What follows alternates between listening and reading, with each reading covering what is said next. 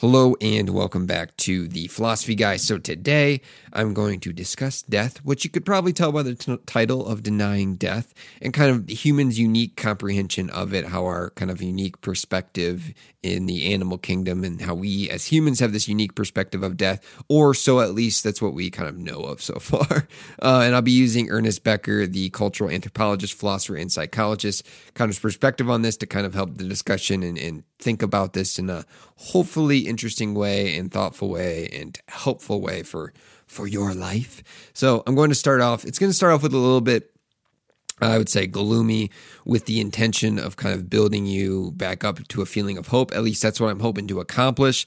So my point is, please stick around for the entire episode to kind of allow me to explain the lessons from understanding this death, because in the beginning it's going to kind of really try to make you self-aware of this idea of death and what it is to be finite, and then hopefully kind of give you a feeling of hope and kind of the way we approach death, how this is actually a good thing, and if us being self-aware of it can help us in kind of just a feeling of meaning in life, happiness, and kind of decreasing suffering, all that good stuff. So as always, before we get right into it, I want to thank you for listening, and as always, please check out the Patreon page to check out the bonus episode feed. I think I have 13 or 14 episodes up there now, so you can go check those out if you want more content. Check out the YouTube, subscribe, comment, and all that good stuff there. Join the Discord. All the stuff is in the links below. Join the Discord to kind of keep the discussion going. And you can also recommend certain stuff or give me thoughts and feedback, all that good stuff. Please rate and review on iTunes. What else can you do to help support? Join the email list as well. That will kind of keep you up to date with everything that's going on with the Philosophy Guy, the YouTube channel, and the publication A Philosopher's Stone. So do that, and you can really help me out and kind of keep my obsession going. But let's get back to the show. So death. Death is this challenge facing all of us, right? We all kind of agree that currently death is facing all of us. We're not get super close to immortality. But as humans, we have this strange comprehension, unlike other animals, of this finite nature of our existence. We have the awareness that we are being hunted by the reality of death, the end, the finite. Contemplating our finite nature, it can shake the foundations we choose to live by every day, the loops we are in, the decisions we make, the life we try to build for ourselves. It calls into doubt our sense of meaning and purpose. And the reason I bring this up is it's almost like, okay, let's say you don't wholeheartedly accept the afterlife, right? If you don't wholeheartedly, even if you're skeptical, even if you don't know for sure, that thought still goes in your mind. Like, what if it's the end? And even if you're doing that, hopefully this episode's for you. So this doubt, this sense of possibility that it's the end. You don't even have to be, like I said, wholeheartedly saying, oh, yep, it's finite, it's the end, I don't believe in the afterlife. You can just be questioning. This questioning can bring you that experience of existential dread that we've grown fearful of.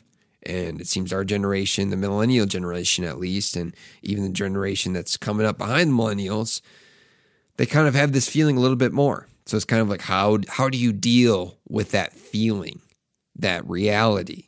But interesting, after we work through that dread, we can kind of find ourselves with some sort of inner peace. But this isn't the case for everyone.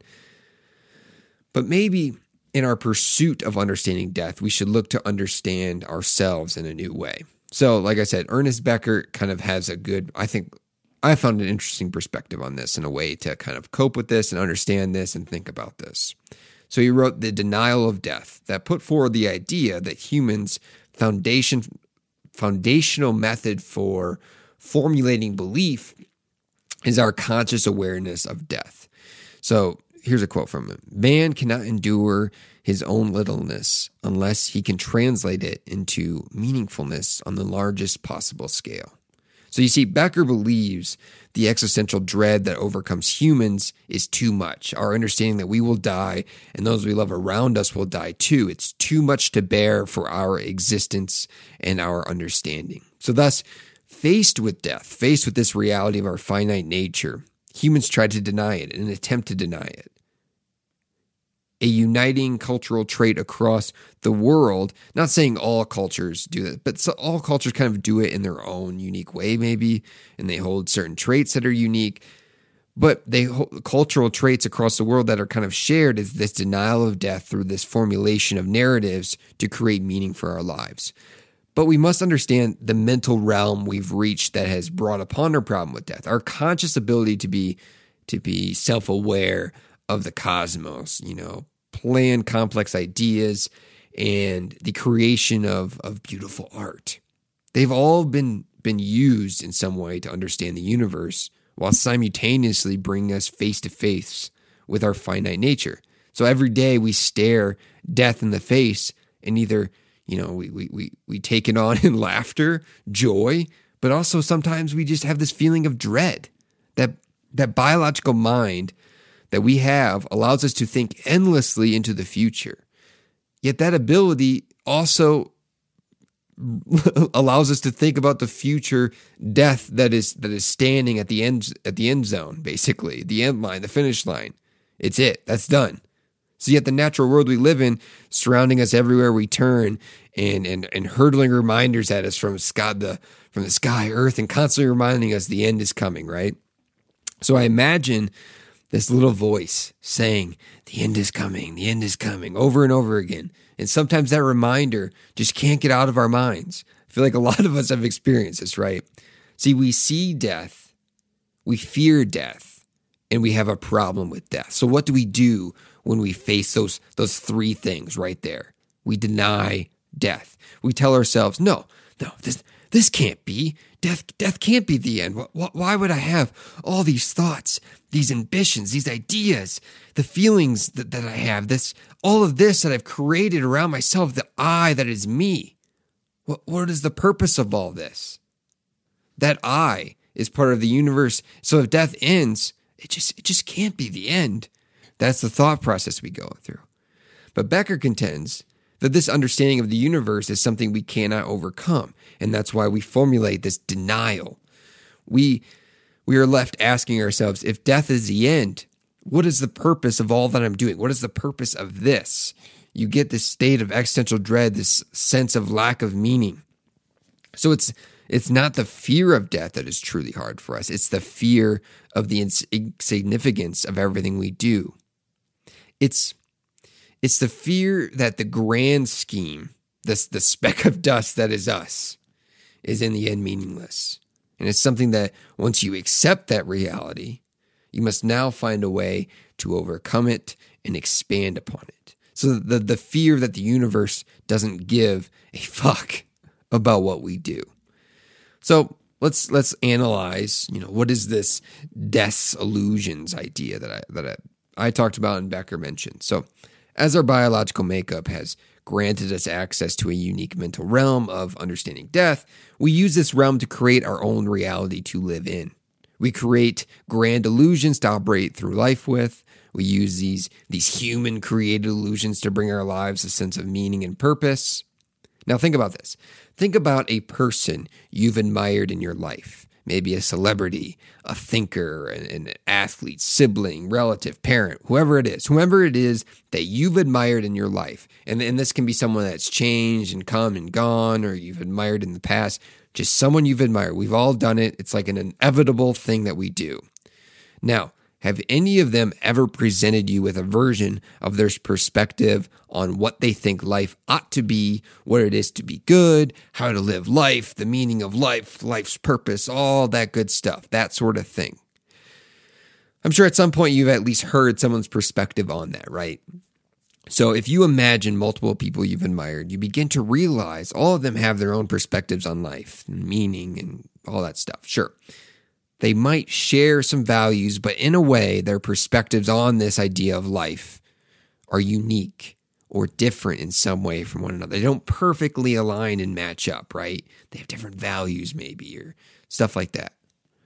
So the thing is, those people you decided to admire, those ideas that maybe you've decided to follow in some way or take and make it your own, Those ideas that you admire or embraced probably came from someone else's perspectives on life. You see, we decided to follow one person's illusions, and then when something new, fresh, and interesting comes up, we begin following that instead. And sometimes we follow the ideas of people from things that don't even involve their ideas, such as the sound of their voice. We choose to follow them not because we're like, wow, that idea they have on life is really good. No, we were just kind of persuaded by the sound of their voice or something they wear. And maybe I'm oversimplifying it, but it could be a combination of the things like, oh, their ideas were decent. Right. Those ideas those are pretty good. I see where you're going with that. But then, you're just really persuaded by their whole other side of their appeal. So you take on their identity and maybe you latch on to certain parts of their identity and try to make it your own in some way. So you then begin to realize, after you've accepted this, everyone is trying to sell you on their formula of life in some way. I guess I'm doing it in some way through this podcast and through the content I create. I'm trying to sell you on the ideas that I've found interesting and I've found helpful. And I'm like, hey, maybe you will find them helpful too. Maybe you will find them interesting. So in a way, I am doing the very thing I'm talking about today. And it's my own way of coping with death. And it's my own illusion I've formulated that I've decided that this illusion is good for me in some way. So we gather information about illusions, ideals, perspectives, and values to follow. And then we pledge allegiance to various chambers of ideals that unite around something or someone. And we pledge allegiance to different degrees, of course, as well. So we are being sold someone else's identity that they've created for themselves, claiming their identity of life has it all figured out, right? They have it figured out. You should be following them because they have it all figured out the best.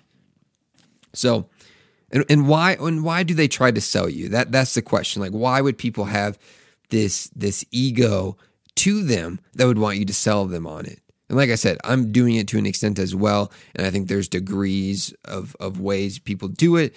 And we can discuss which ones are good or bad or whatever.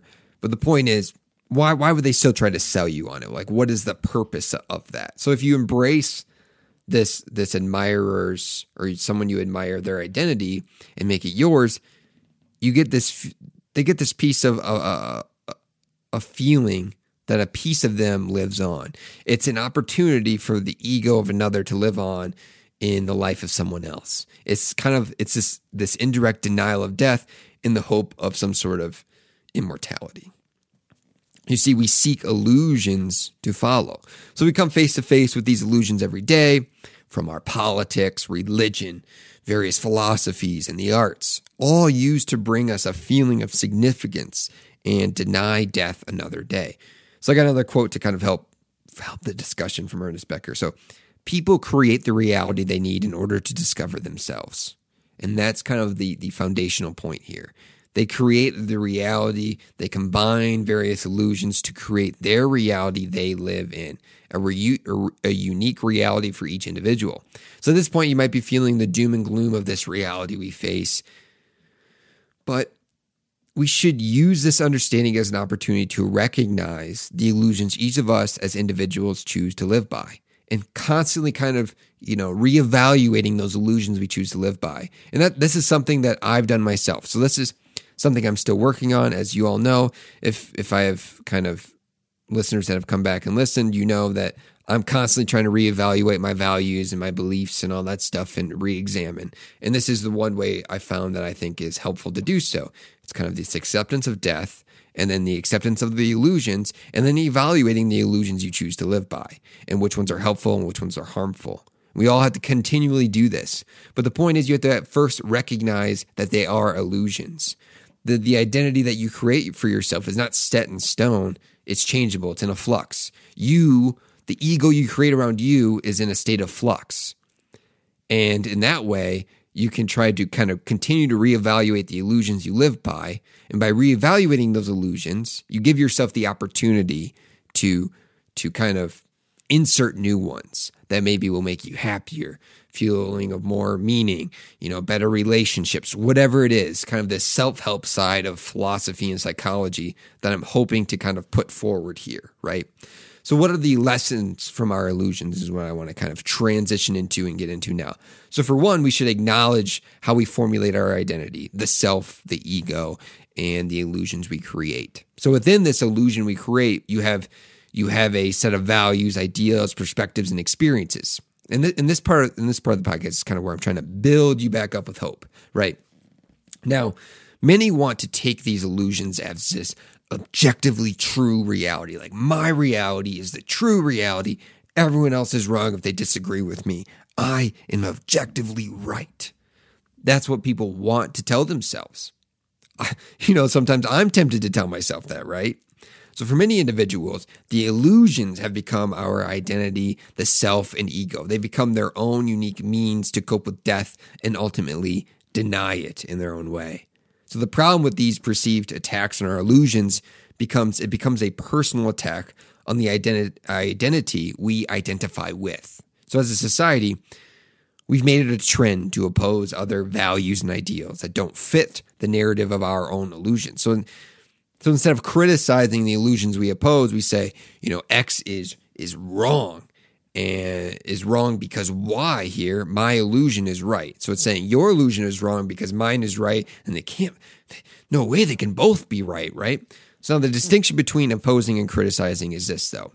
When you oppose something, it means you have a position, an interest of your own you are trying to protect.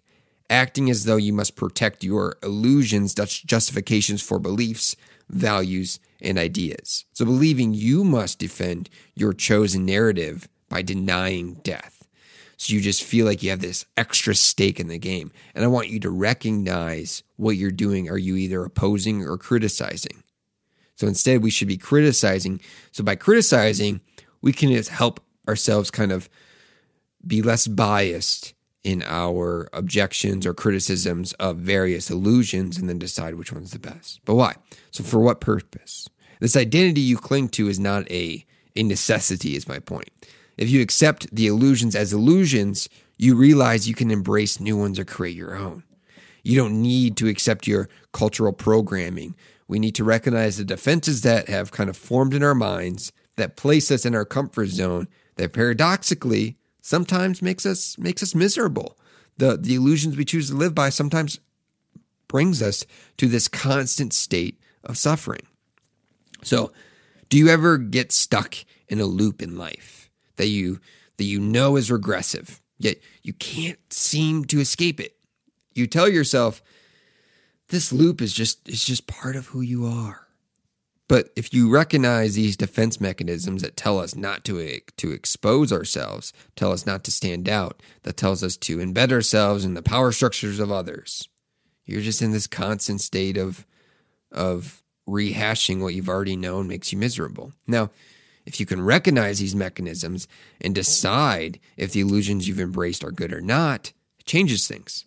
But the purpose of being self-aware of them is to allow yourself to reflect on them.